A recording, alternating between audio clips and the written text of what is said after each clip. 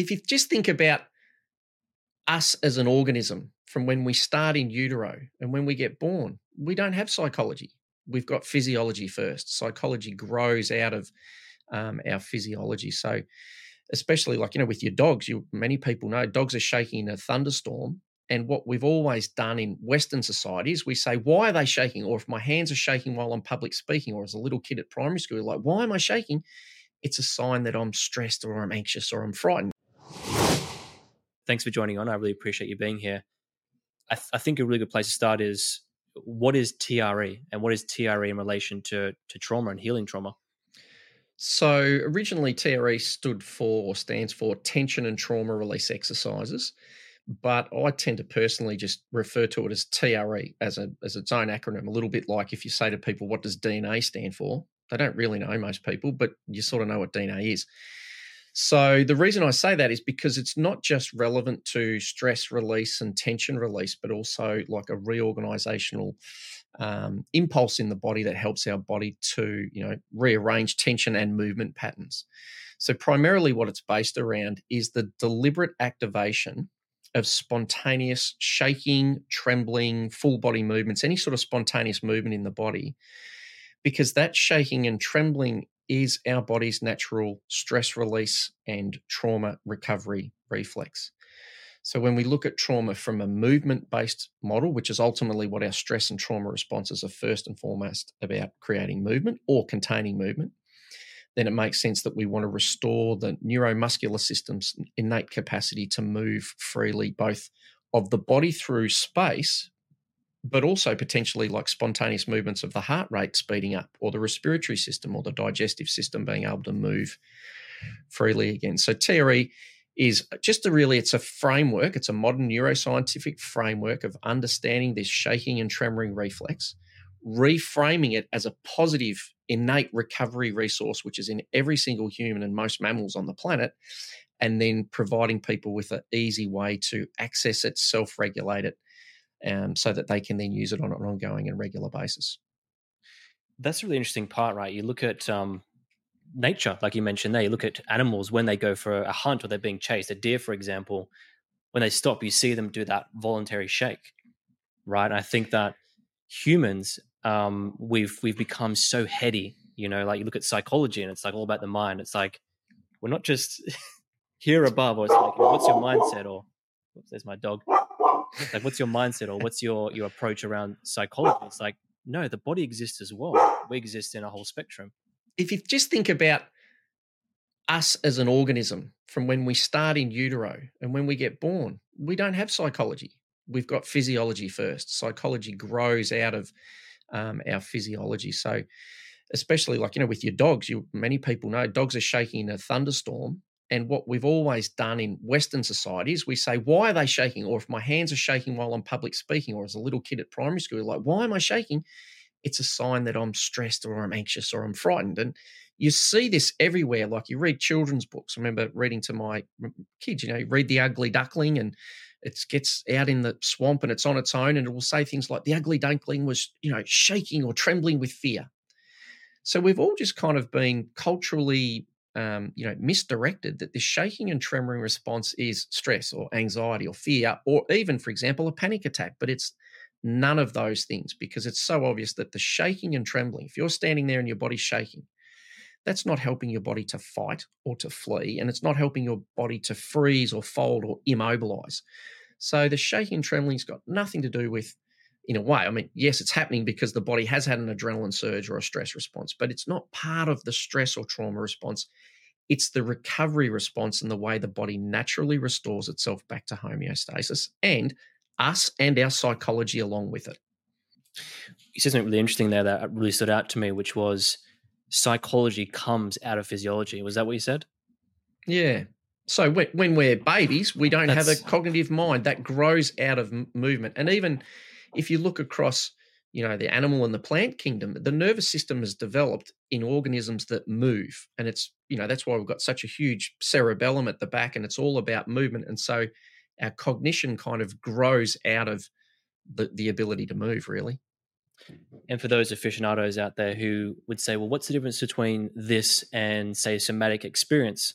or what's the difference between this and shaking medicine where you're staying in Mm. one place or you're moving your body around. Is there a difference between these three modalities in what you're doing? Yeah. Yeah, great. So let's break it down to this two separate areas. So first of all, we've got volitional conscious movement. So you go and do Pilates, you go to the gym, you go for a run, you do yoga, or you even try and relax your body by controlling your breathing and doing mindfulness meditation. So all of those things are fantastic and we know the effect of them, but the limitation is we are limited by the depth to which we can consciously control our body. Now, what's different with what we loosely term neurogenic tremors or neurogenic movements? We use that term in TRE just to create a sense of going, these movements are being generated by the nervous system, even though that's probably a little bit inaccurate. But anyway, by the organism itself. So they're spontaneous involuntary movements, which are very different to consciously directed volitional movements. And then the beauty of that is that the body is able to create movement to release stress and tension and reorganize itself at levels below our cognitive control.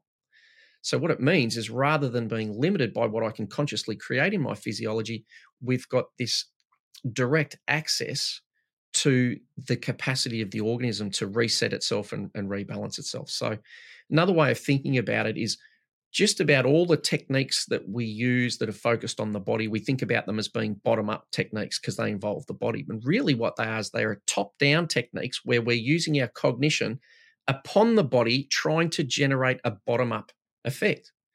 So, you change your breathing, you change your heart rate. So, they're top down with a bottom up effect. And the difference about the spontaneous neurogenic tremor response is it is a true bottom up response, which means that how your body moves, where it moves, when it moves, is all entirely generated by the organic wisdom of the body, for want of a better term, than our cognitive mind.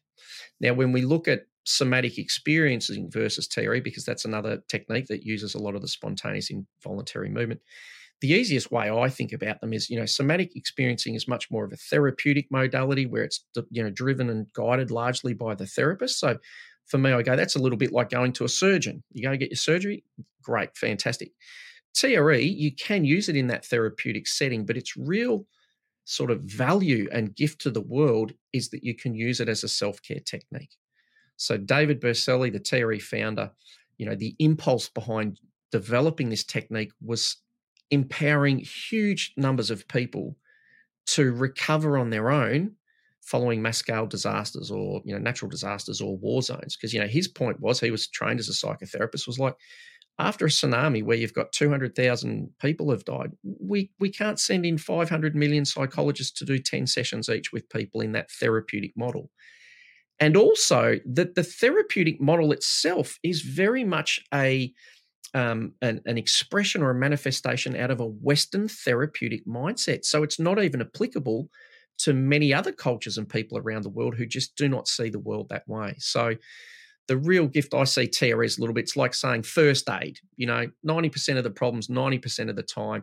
So it's very much about empowering people, not only on their journey of healing stress and trauma, but also personal growth and development. Because as we start to change the physiology, then we have the opportunity to move into greater states of connection, growth, curiosity, and flow. I love that. And I love the point you made about, not everyone has the same models of the world. You go to a different part, different culture. So I spoke to someone about 2 months ago. Her name was Georgina Camp, and she was speaking about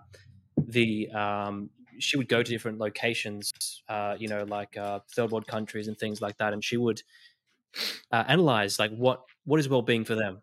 And when they ask the question, it's like, what do you mean well-being? Like they don't understand the question, right? So they would try to go in and find objective data on like what gives them meaning.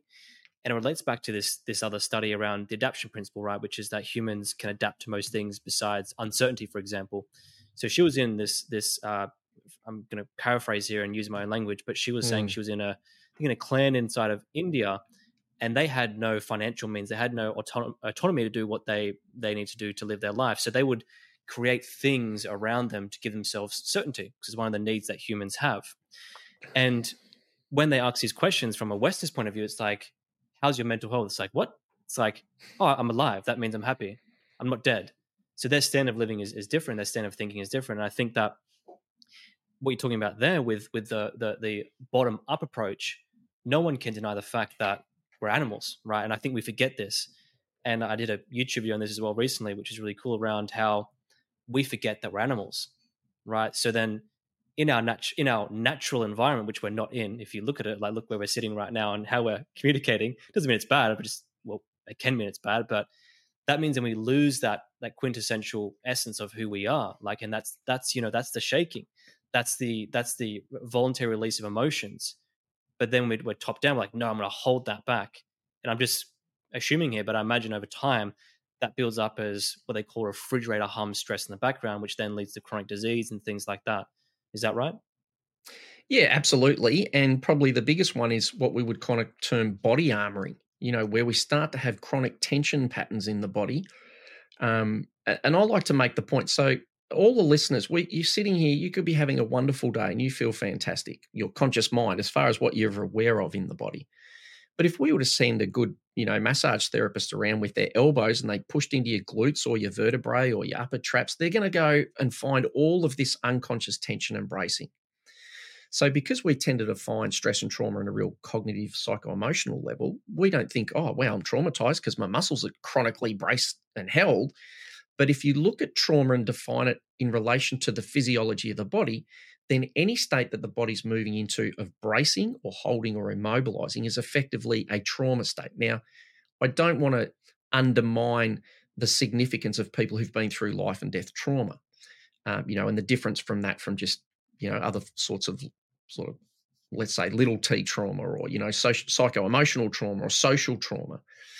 But what's important is we don't look at trauma that way. We define trauma by what the external experience was. So therefore, we all think, oh, look, I'm just a normal person having a good time. I've got a little bit of stiffness in my body. We don't recognize that we've got all of these unresolved patterns, both stresses from the past, things, experiences from the past that haven't been completed or the body's let go, primarily because we haven't allowed the body's natural shaking discharges. Very similar to if you think about the shaking involved in crying, which is how the body releases grief. Well, go to most Western funerals, you're not going to see people crying. We just contain it. So that's the containment of grief and that. But also, I like what you mentioned about that background refrigerator hum, because we also have stress and tension anxieties based around perceived future events, which 95% of the time don't happen. And if I could, Luke, what I'd really like to pick up on, and you can guide me a different way if you need to, is this concept around humans don't like uncertainty. And that's absolutely true. But what I suggest we think about here is most of something like I read a figure, it might be, 93 or 5% of the research around psychology is based on Western, academic psychology students, not around different cultures. So in my personal background experience, I've done a lot of stuff around Native American vision quests. And one of the things that stands out for me in there, and in a lot of traditional cultures where they had a really well-defined way of growing up the physiological and psycho-emotional maturity of people, I think about some of the prayers which would always finish with great mystery. And so why I'm saying, you'd be like, whatever this, that, and the other, great mystery. So built in to their culture and the development of maturity is actually this concept of uncertainty is okay. So what I would suggest, and I certainly know from my own journey over the last 12, 15 years in personal development, but especially through discovering TRE and learning how to let go and surrender, developing the ego's capacity to say, you know what, I don't know. It is a mystery. I'm not sure what's going to happen, but I don't need to stress about it. And to be open to the mystery, for me, is one of the most significant things that this technique can bring us if we bring that understanding, because all of a sudden into a Western model, we start to have a pathway towards what I like to call physiological maturity, where our body is calm and grounded enough so that uncertainty starts to lose some of its terror and some of its fear, and it actually becomes the baseline state of curiosity. Like what I'm going to suggest is, as a young child, 1, 2, 3 years old, there's massive uncertainty. It's just that we don't call it uncertainty because we don't even care. We are present and we are exploring and we are curious. So for me, it's the uncertainty's got a lot more to do with the development of our conscious mind and our ego.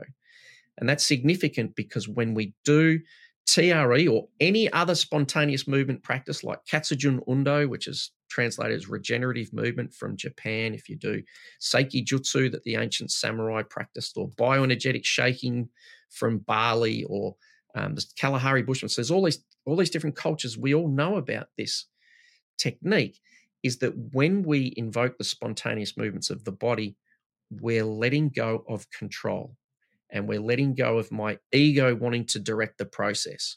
And that is a huge developmental phase and step that most of us are never guided through or facilitated through in the Western world.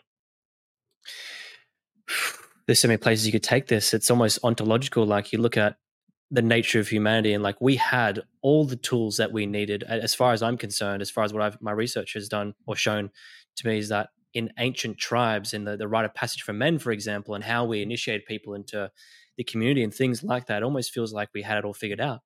And then whatever it was, obviously it's a part of humanity because it didn't just come out of nowhere, but we started to become westernized, right? We kind of become top down. And I think that's caused a lot of pain and suffering for people. And I just wonder where it came from and why it exists and why it's here and I guess why we can't shake it, pun intended. Yeah, look, it's a great question. And I know often there's a tendency for us to look at traditional cultures and go, oh, they had everything perfect. And then Western culture's just gone wrong. The way I look at it is, Indigenous cultures had a whole lot going really, really perfectly well. And yet there's been this sort of different branch of evolution. It's not like Western society has evolved on from Indigenous cultures, but it's just a different branch or a different pathway. And somehow we are evolving as humans in this Western way. And there's things to be integrated into, integrated sort of the bigger picture of humanity. So rather than me looking at it saying, look, this is all wrong, it's a little bit like with trauma. And David Berceli, the TRE founder, one of his greatest, teachings and points is that trauma is an evolutionary impulse on the body. On the planet. So yes, we all hate it. None of us want it, but it's a part of life. And when we're able to embrace it and engage it and let it sort of crack us open and find a deeper place, we find more humility, more humbleness, more of our humanity and compassion, then it actually helps to grow and evolve us both as individuals, because we have to actually start to integrate the fact of uncertainty and trauma, and also to help us grow as people in a culture as well. And what I asked someone the other day, I said, we're talking about well-being practices, and I said, what's the best well-being practice to prevent death? Like, what do you mean? I said, well, okay, well, when you're about to die, what well-being practice can you do to make sure you've got good well-being? So my point is that even our focus on well-being, we get very singular in our focus. And it's not to say that we don't want to be as well as we can, but most of what we're doing is trying to deny the reality that we're a balance between, life and death. We're a balance between the growth and the decay.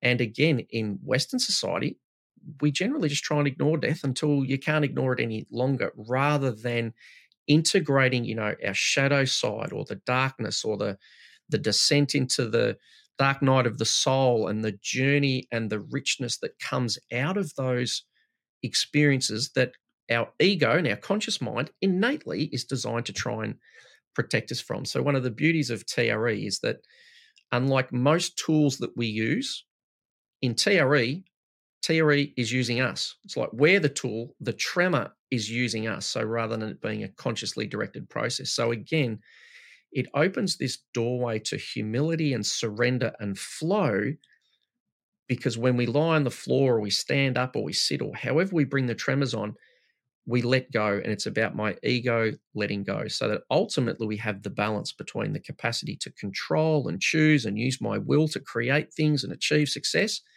What we tend to lose in our Western culture is the humility to go, you know what?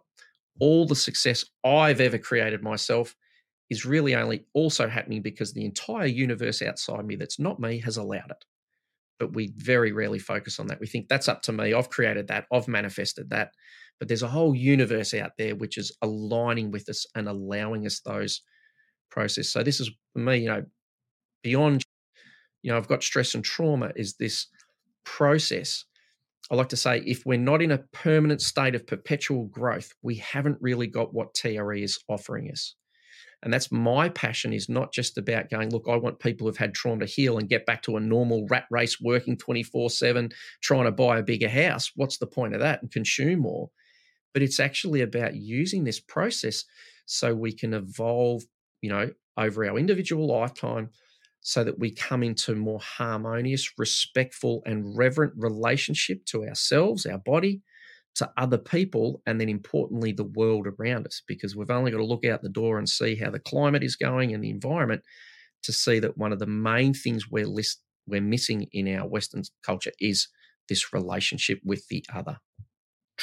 That's beautiful, Richmond. I love that. And I think you're 100% right. And I see it in my own life. I see it in the world. I think there's a crisis in, I don't want to say consciousness, because that then would imply the mind, but there's a crisis in this it's like we're discombobulated. We've cut ourselves up into pieces, and we try and box everything away, but we don't realize that we're part of a bigger picture and a bigger scheme. And that bigger picture and that bigger scheme requires us to let go and to let things chi flow through us, as they say.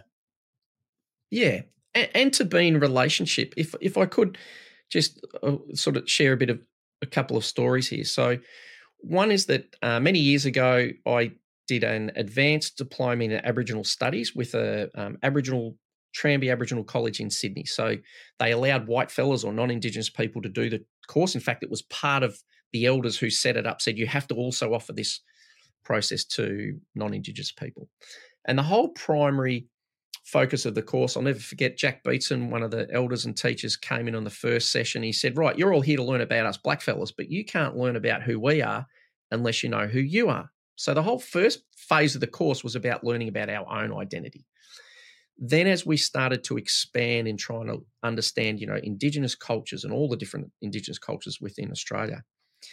And at the end of our course, because it was, kind of a dual world course where we were doing lots of stuff on country, not just sort of academic stuff, but we'd hand things in. We had to hand in our final assignment, which was, I can only kind of describe to say, well, what have you learned about us, or, about Indigenous culture, and what's the key thing? And I remember I handed in my assignment. It seems funny when I think about it, but to my teacher, the group of us, the students, were all sitting around having lunch one day. It was near the end of the course. And I went up, I tapped him on the shoulder, walked around the chair, tapped him on the shoulder, and I said, hey, I'm ready to hand in my final assignment. He said, okay, great. Let's have it. And I said, it's all about relationship. That was my primary key takeaway about the relationship with the land, with the people, with ourselves, with each other, with spirit, however you want to think about it. So that was a really significant, thing, and the respect, just that respect and that reverence. And then the second story I want to share here that relates to this is one of my dear friends and teachers, a guy called David Doricha, who was a pioneer in breath work and body work and famous for his work around healing circumcision, recently passed away. And one of the things he said to me at one point at a training I was attending of his, I'll never forget it, is he said, all the drugs of addiction are sacred substances that we are not using sacredly. So saying they're all substances that have this amazing potency, but we don't consume with reverence and respect and in relationship with them. We just consume them and gobble them up, whether it's tobacco, so whether it's cigarettes, whether it's chocolate from cacao. And the amazing one I think is sugar, which I say this regularly to people, I don't even know any story about how sugar's been used as a sacred substance. But research shows that when you get rats addicted to cocaine and sugar, they will jump higher to get to sugar than they will jump to get to cocaine. So, our whole culture is just completely out of relationship with what's the effect of sugar. Right, it gives me a bit of high, it gives me a little bit of energy, but we're out of that reverence and relationship to what is this actually bringing, what it's showing us, and how is it helping us live better lives in relationship with the sugar, in relationship with other people, in relationship with the land. And I think for me that lack of reverence and sacredness in my own life, and when I look at my own life and that is the big black, empty hole that's led to a whole lot of stress and depression and anxiety and overwhelm. And when I'm gradually moving into much more harmonious, respectful relationships, I naturally seem to be happier and healthier and more curious and more engaged and more secure, and of more benefit and service to the world rather than being so self-focused. In relation to the foods that are sacred, it's like there's a, if you look at the bigger picture, we went very, went specific and global there, but I think you look at the bigger picture, um, the problems that we're experiencing in the world, as far as I'm concerned, seem all to be connected to this, to what you're saying, which is that we consume things that are sacred because we're disconnected from the reality that that's how we feel about it. Our intuition, our internal guiding system that connects us to the world, right? If you go to the Amazon forest and I wouldn't want to see ancient tribes there because they would just slaughter you straight away because they don't know who you are. They think you're something separate. But in those tribes, like they have this huge community. They got this connection with the nature. They're living out there in the complete dark, but they understand, what's going on for them. So the point I'm making is that it feels like a lot of the problems that we're having is a disconnection to who we are and to our bodies, and that's caused or can be resolved by stepping into letting go of the mind and stepping into the body.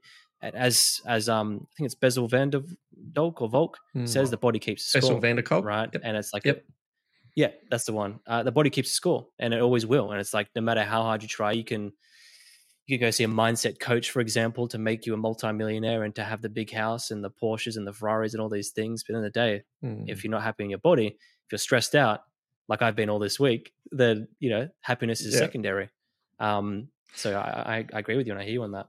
Yeah, and if we look at, so we're talking about this sense of embodiment, for want of a better word. Like, so personally, I always like to play with language, and it's not a great word and it doesn't sound so good, but I'd say, look, it really would be helpful if we talked about enmindment rather than embodiment. Why do I say that? So if we look at, there's kind of two main forces about how embodied and connected and how alive and pulsating we are in our organism. One is the external culture.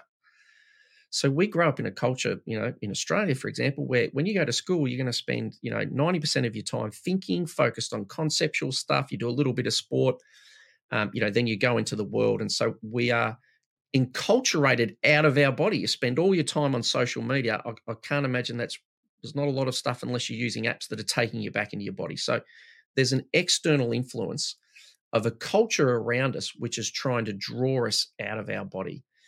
Again, there's some wisdom in that, which even if we don't understand, there's some process going on here. But then we also have our internal process of, let's just call it disembodiment. But most of the time, none of us are choosing this process of trying to disembody. We might be unconsciously by, having drugs or alcohol or food or on social media or watching TV. But when we look at the response of stress and trauma in the body, what's really important to recognize is the process of disconnection and disembodiment is organized by the body itself. It's not a conscious thing. If I'm about to get hit by a car, I don't cognitively think, right, shit, I've got to get out of my body. I'll disconnect from my body. The organism actually creates that disconnection state. And it happens even at low levels of stress, where as soon as we have a fight or flight sort of stress response, the body shunts blood flow and therefore energy and therefore awareness away from our hands and feet. So theoretically, that we can punch and kick for our lives without any fear of feeling it. So even at low level stresses, and even if it's because I'm worried about, finishing my project by Friday or paying my bills by Monday or whatever it is, we're starting to have this disconnection response happening in the body. And then when we move into trauma states where the body's immobilizing, that process continues. So my point here, Luke, is that on an internal world, in relation to chronic unresolved stress and trauma, the disconnection is not something we are cognitively choosing. So we often use cognitively directed techniques to help reconnect to the body, which is brilliant. And we know the benefits of, mindfulness or Vipassana meditation or dance therapy or all of those things, incredibly useful. But what we're doing with TRE or any of these spontaneous tremoring practices or movement practice is we're re-adding and awakening the body's own organic driver and desire to get back into a more efficient, embodied, free-flowing state. And in some ways, it's no different to animals that go into hibernation. So, there's a bear or an Arctic squirrel, and there's the food resources are going away, and all the body starts to shut down. The heart, slows down, the breath slows down, the body shuts down, complete numbness until magically, as the seasons break, the body starts to shake and tremble before there's any cognition or conscious awareness. The body starts to shake itself literally back to life. So, someone I did an interview with the other day, I'd never ever thought about this. My big experience of this was in my 30s. My life was grinding down to a halt because the way I'd always kept my high functioning anxiety and stress at bay was by doing exercise and sport. But when I got to my 30s, my shoulders were broken down. I couldn't swim because I couldn't lift my arms above my shoulders. I couldn't run because I had chronic Achilles. I couldn't do other stuff because I had chronic back pain and sciatic pain. So I really felt this sense of that my body was, grinding me down. And I couldn't just do my exercise to feel good. And one of my brothers suggested, he said, why don't you start doing some Vipassana meditation? So 10 days silent meditation, primarily just feeling into the body. And on my third one of those, my body started to spontaneously move, and it wasn't so much shaking and trembling. It was just moving around. It was the most extraordinary thing. I went from being not able to lift my arm above my shoulder because of chronic pain to a couple of days later, I could do a one-handed handstand with my feet on the wall, and I could push my body weight up and down as easily as push my hand up and down in the air now. And so everything I'd learned about physiotherapy and muscles and strength and all that stuff kind of went out the window. I didn't have the answers. Now, it was a pretty wild and woolly time for a long number of months because I didn't have any model for this. Everyone just said, you're going crazy. Your body's moving on its own. I didn't have a network. I didn't have a trauma-informed model of understanding this response. I just this feels good. I'm going to go with it. And it was only a couple of days ago someone said, oh, right, that was kind of when you came out of hibernation for the first time. And it is literally when you watch mammals come out of hibernation, they go through this small little shake, starts to wake up the tissues. Then everything increases. Heart rate goes up, respiratory rate goes up. The body goes into really big spontaneous movements. And so this is this process of reawakening in the body. So this is where I say not only is the shaking and trembling about letting go of the tension and uncoupling the body response from things that have happened in the past, so it goes back to calm and relaxed. But it's also about reawakening the vitality in our organism or the vigor in our nervous system and our capacity to move into the future as well. And that's where I see there's this beautiful balance between the two. And our organism has the impulse to do this. Our living organism wants to be as healthy and efficient as possible. And in a way, even though with TRE you might do some exercises, all we're really doing is creating time and space for the body to take the lead and move itself however it needs to move in order to bring itself back, not just to homeostasis, but to grow and evolve, and to grow and evolve us and our ego along with it.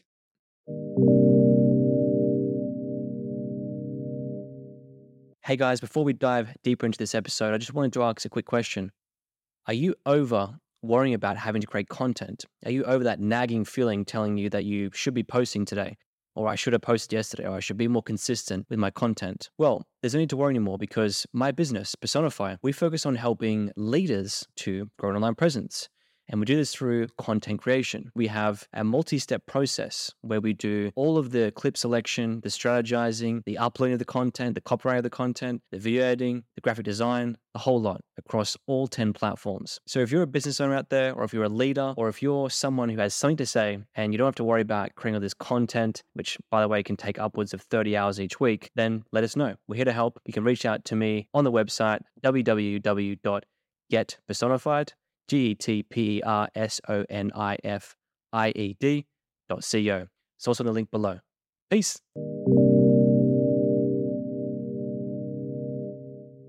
So, do you think psychology has a place in relation to if someone's living in that mode of thinking? Would they then approach, let's say, for example, I think you said something around, let me try and quote you back, that, well, let me just ask you, if someone is living in that space, right, and they can't even realize what's going in their body, like you look at people who are severely traumatized, who've been through crazy abuse, they can't feel, like someone touches them, they can't feel Mm. it, or they get hurt, they can't feel it because they've disassociated from their body, right? Or you have someone who suppresses their emotions because as a kid it was too hard to deal with certain emotions and whatnot. If someone's living in that headspace, quote unquote, would the best approach for them to then unravel the things in their mind, to then have access to their body, to then realize the feelings, to then work in something like what you're talking about? Would that be an approach? So my answer would always I guess the be question is just, both.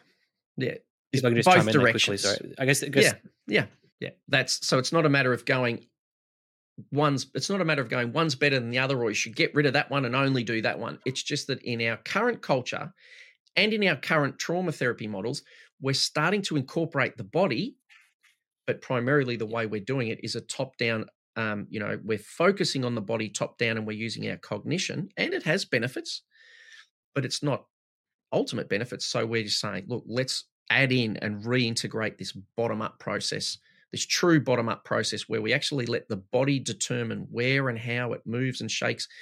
A little bit like when you watch, for example, there's a great video of an Arctic squirrel coming back to life out of hibernation. And after a period of time, its head and its front legs and its shoulders, they're all warm and they're back to normal, but its hips are still a bit frozen because it sort of thaws the body out in process. So in a way, once we start activating this tremor mechanism, the body does the same thing. Every time we tremor, it just starts to thaw out the next piece of the body. So I might think, gee, I want it to shake and tremble in my shoulders, but when I lie down, my left foot needs to shake and tremble because there's something happening there that it needs to reintegrate first. So this is where there's a lot of growth in terms of humility and learning to surrender the ego, not to get rid of the ego, but to be able to have a healthy, mature ego that can allow things. And also, again, this is what I love, not just about focusing it as a trauma release process, is when we talk about flow states, Luke. So the thing about flow state, the paradox about a flow state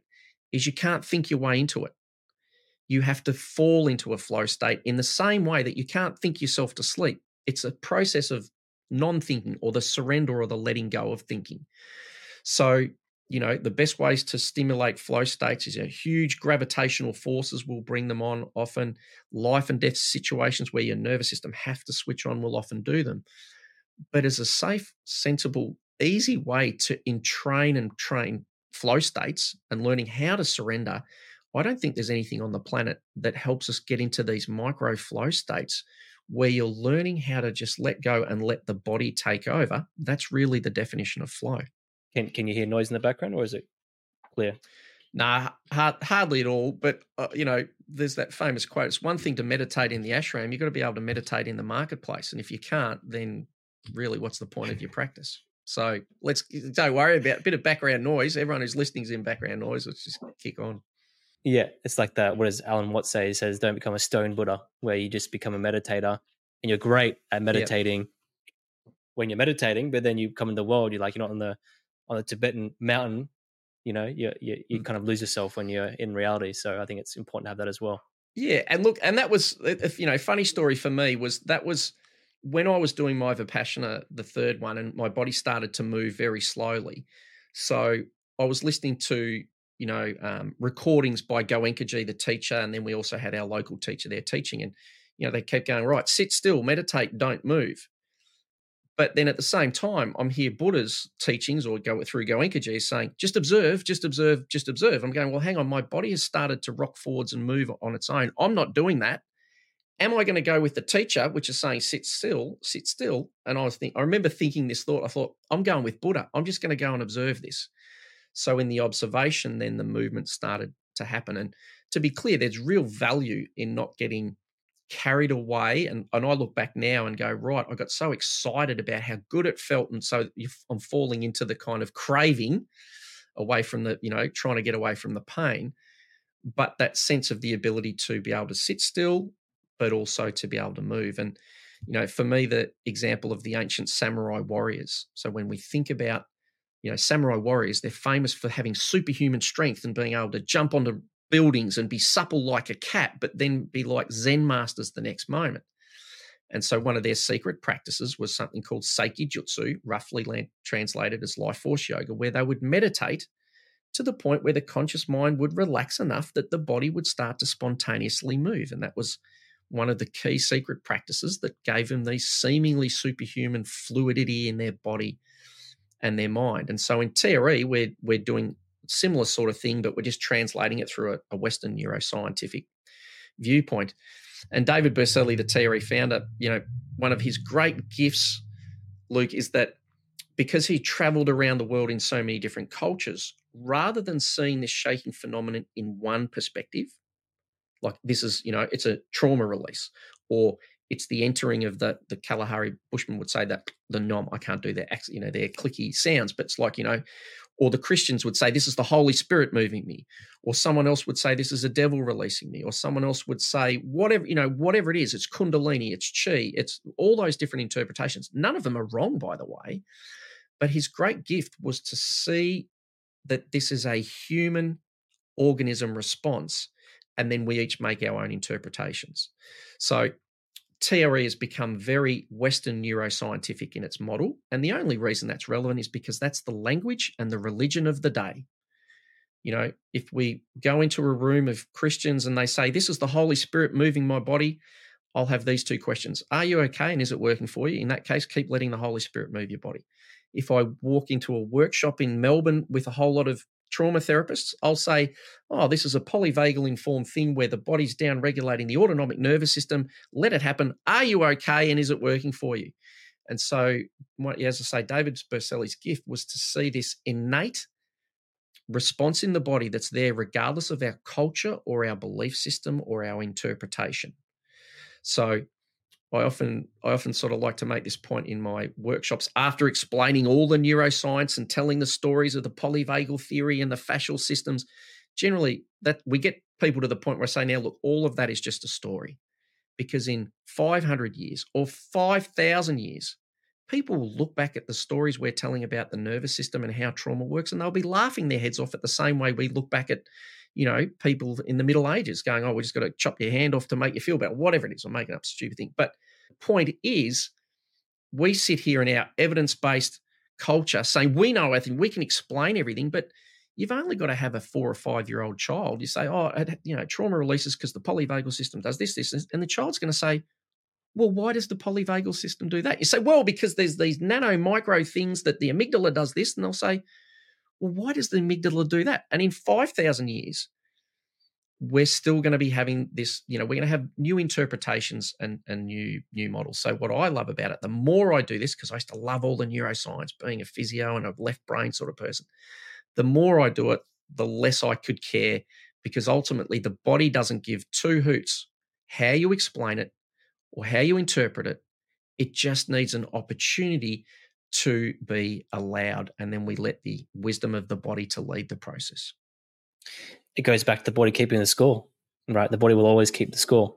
Doesn't matter if you decide that you want to do X, Y, Z, your body will always rule, I think. And just an observation, what you said there, a more, not modern, but a more modernly phrased way of doing it might be in the spiritual communities, they do lots of breath work followed by ecstatic dance, where you're moving your body, you're free flowing, and you just and eventually, right, you're in your head when that first happens. Well, I'm in my head when that first happens. So I'm a very, I guess you say, heady person, which you can probably tell. Yeah. And when you start dancing, next thing you know, you're 15 minutes, oh, people are watching me, what's going on? You just keep doing that. You keep pushing to that mental resistance.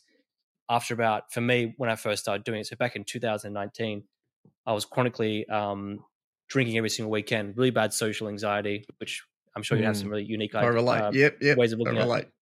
Really bad social anxiety. So I drink every single weekend, and as it goes with alcohol, you start drinking a little bit, then more and more and more, and it becomes a part of your life. And then you go out and socialize. It's like, I can't socialize without this thing in my hand. Anyways, I end up quitting. And I haven't drunk since. But a good way for me to change how I was my relationship with alcohol was to do this ecstatic dance. So I went to this event in Brookvale in Sydney. And I went there, and I'd heard of it for a while, and I'd just been so resistant to going because it's scary, sober people. It was weird to me. And I went there, I went on the dance floor. I remember being on there. I was kind of like, oh, I'm trying to dance. The next thing was, now I'm trying to dance to show the people that I can dance. The Yeah. next phase was, I'm just dancing. Yeah. I'm just fucking dancing. I'm just like, I was just flowing my body, and then an hour later I was still going, and all the social anxiety went away. Like this whole relief through my body went away, and I felt people. For one of the first times in my life, I had a few other Satori experiences in my life before that, but for the one of the first times in a movement sense, I was like, wow, like I feel everything. And the next day, it's so funny. The next day, I went, had about 2 or 3 hours sleep, so a really late night, dancing all night. And I walked through the mall, and I'm sure you've had experiences like this before, like where you're just one, like you're one with everything. I was walking through the mall, and I'm just giggling to myself. It's like the laughter of everything, right? And I'm like walking Yep. 2 inches above the ground. It felt like it. Yep. So I'm walking through, and then I go into the cinema, and I'm watching the Avenger movie at the time. This is back in, I think it was the second Avenger movie. And I'm sitting there, right? This is the funniest thing. I'm sitting there, and I'm watching this movie by myself. Like at this point, I hadn't touched I was just like, in bliss, sitting there by Yep. myself watching this movie. And there's like a bunch of these kids, hooligans at the front, like throwing stuff around. Yep. And I just like tilted my head like that. I'm like, youth, so beautiful. I look back up the screen, and then like they're all teaming up to beat Thanos, and I'm like, unity, so lovely. Yeah. Everything was Yeah. just beautiful. And that lasted for about a week after that. So yeah. Yeah. So look, it's really fascinating. I just want to pick up the key thing there is there's a point when the body takes over.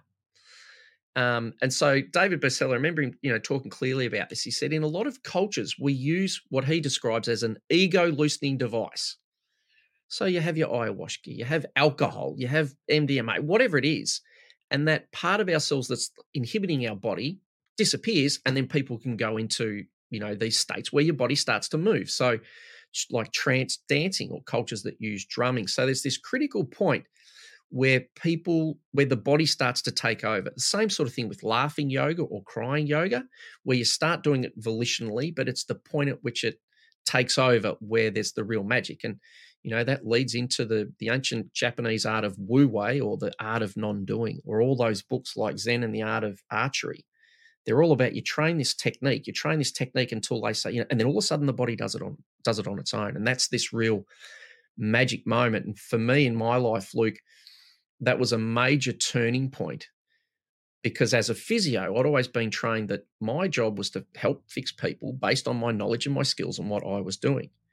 And that meant all the problems I had in my life, it was up to me to fix them. I had to do the right thing and make it happen. And when I lay on the floor and my body started to move and awaken and change in ways that I couldn't do, it was so liberating, because I had this momentary sense of, hang on, it's not all up to me.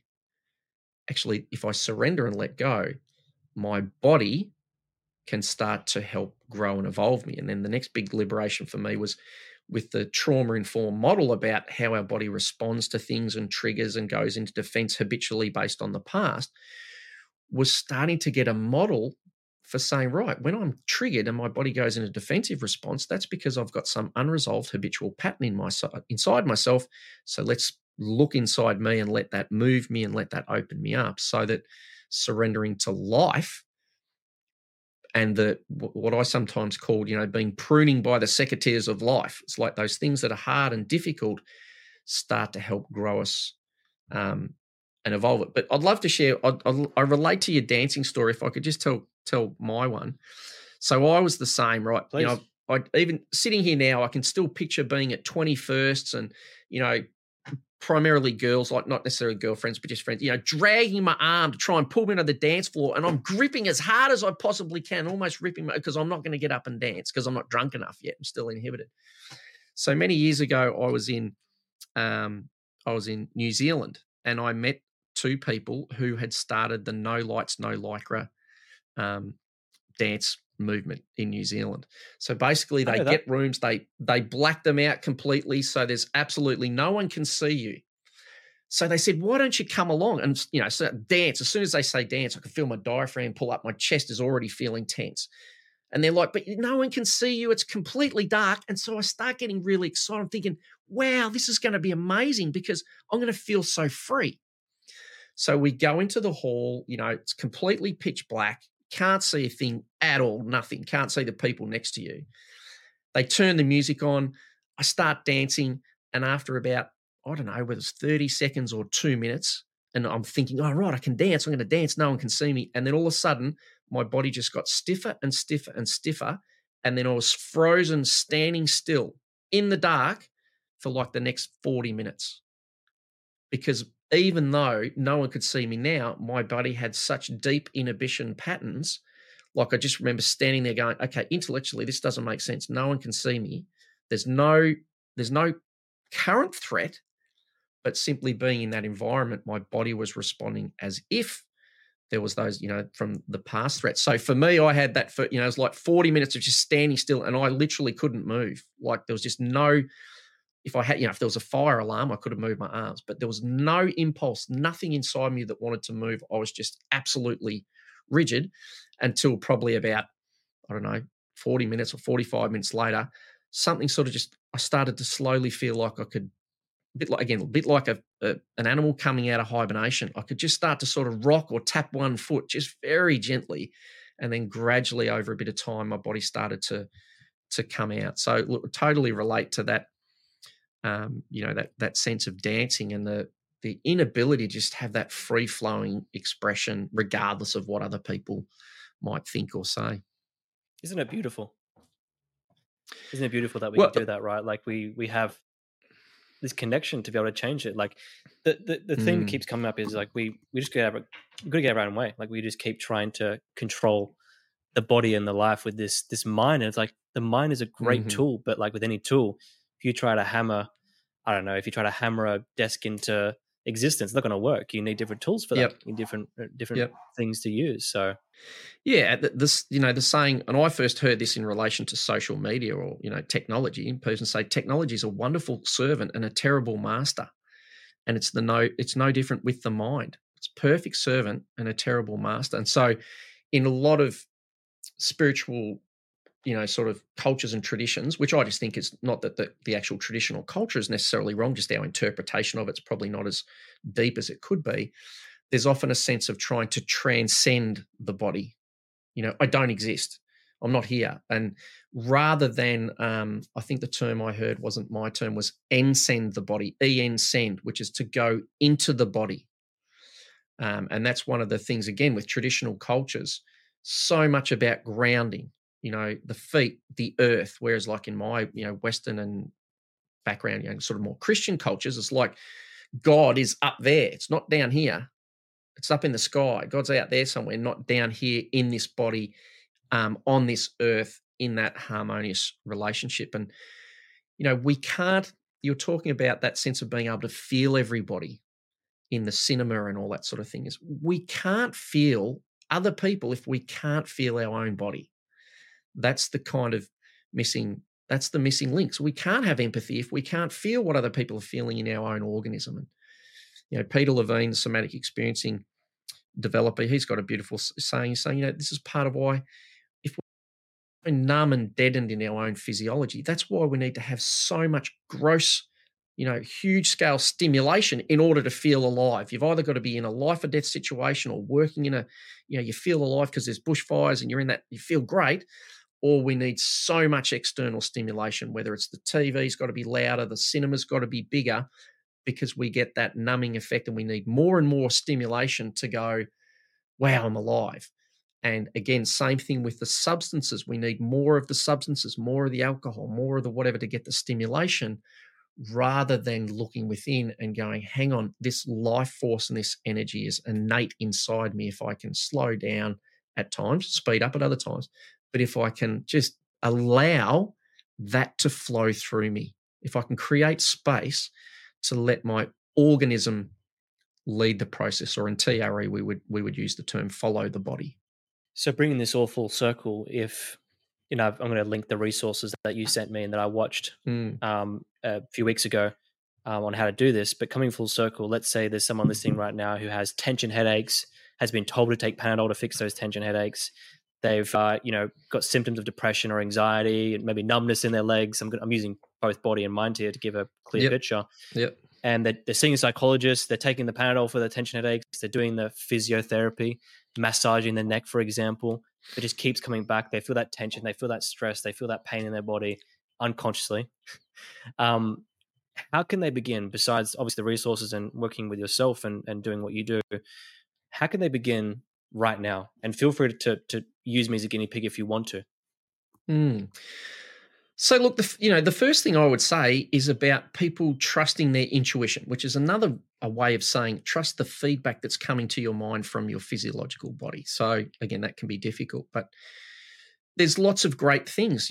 Breath work, I think, is one of the most significant tools that we can use, like just incredible mindset training, diet, social engagement, movement, exercise, all those sorts of things. So there's no one sort of significant modality. I just encourage you to work with people to work with movement, and whatever movement form. Doesn't have to be exercise. It could be stretching. It could just be dancing. It could be mowing the lawns.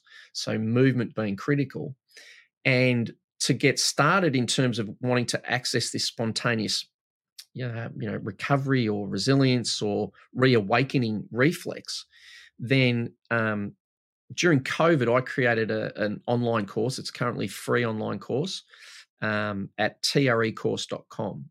So that's 3 guided sessions so that people can go in there, get a little bit of the information, work out whether it's appropriate for them to learn on their own.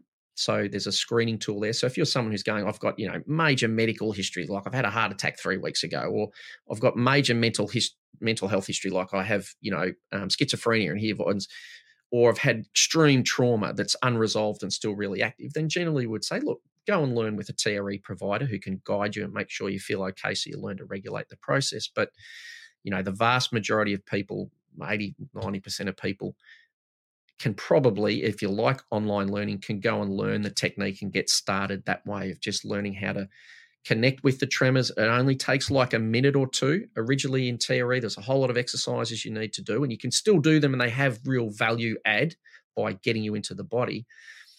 But you can connect with the tremors within like 1 or 2 minutes, simply lying on the floor, using a few muscle movements and getting started that way. And then the course has, ongoing use instructions and then another guided session. So it's an amazing resource. And please, if you're thinking about it, how you want to get started is check that course out at trecourse.com, and please share it with your family and your friends and your colleagues and your clients as widely as possible. And in the course, if there are people who need to learn with a provider, they can either go to, in Australia, there's treaustralia.com, but the global website is traumaprevention.com. And there's TRE providers in, I think, something like 80 countries around the world. But you can also learn it through online sessions. It works really well on Zoom because you just lie down, set your camera up, and people talk you through the process and teach you how to regulate it.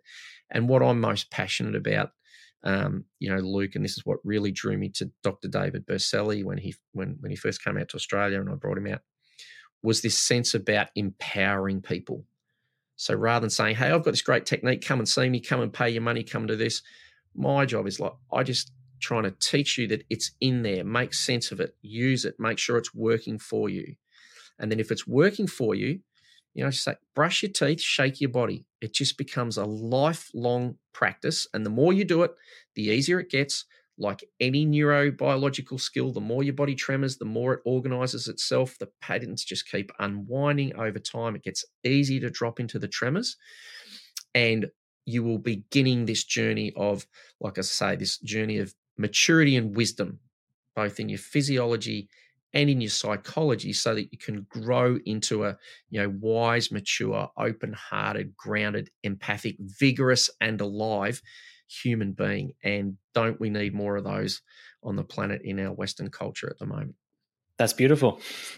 I love that. And guys, please check out that resource. I went into that video and I watched the series of videos there, and I loved it. So, and a side note, like after this call, I'm going to do that. I'm going to go watch it again, and I'm going to do some movement as well to get my body back into shape. So I thank you so much for coming on here and having a chat. And yeah, it's been awesome. Thanks, Luke. I really appreciate the opportunity to be able to share and just to meet you. You've got really great body awareness and a lot of life, and it certainly makes sense from some of those experiences that you've had and own awakening in your own body that you talked about. So thanks for having me. Thank you for watching this episode of the Getting Mental podcast. If you like this episode, then you'll love this one here and this one here. Check them out.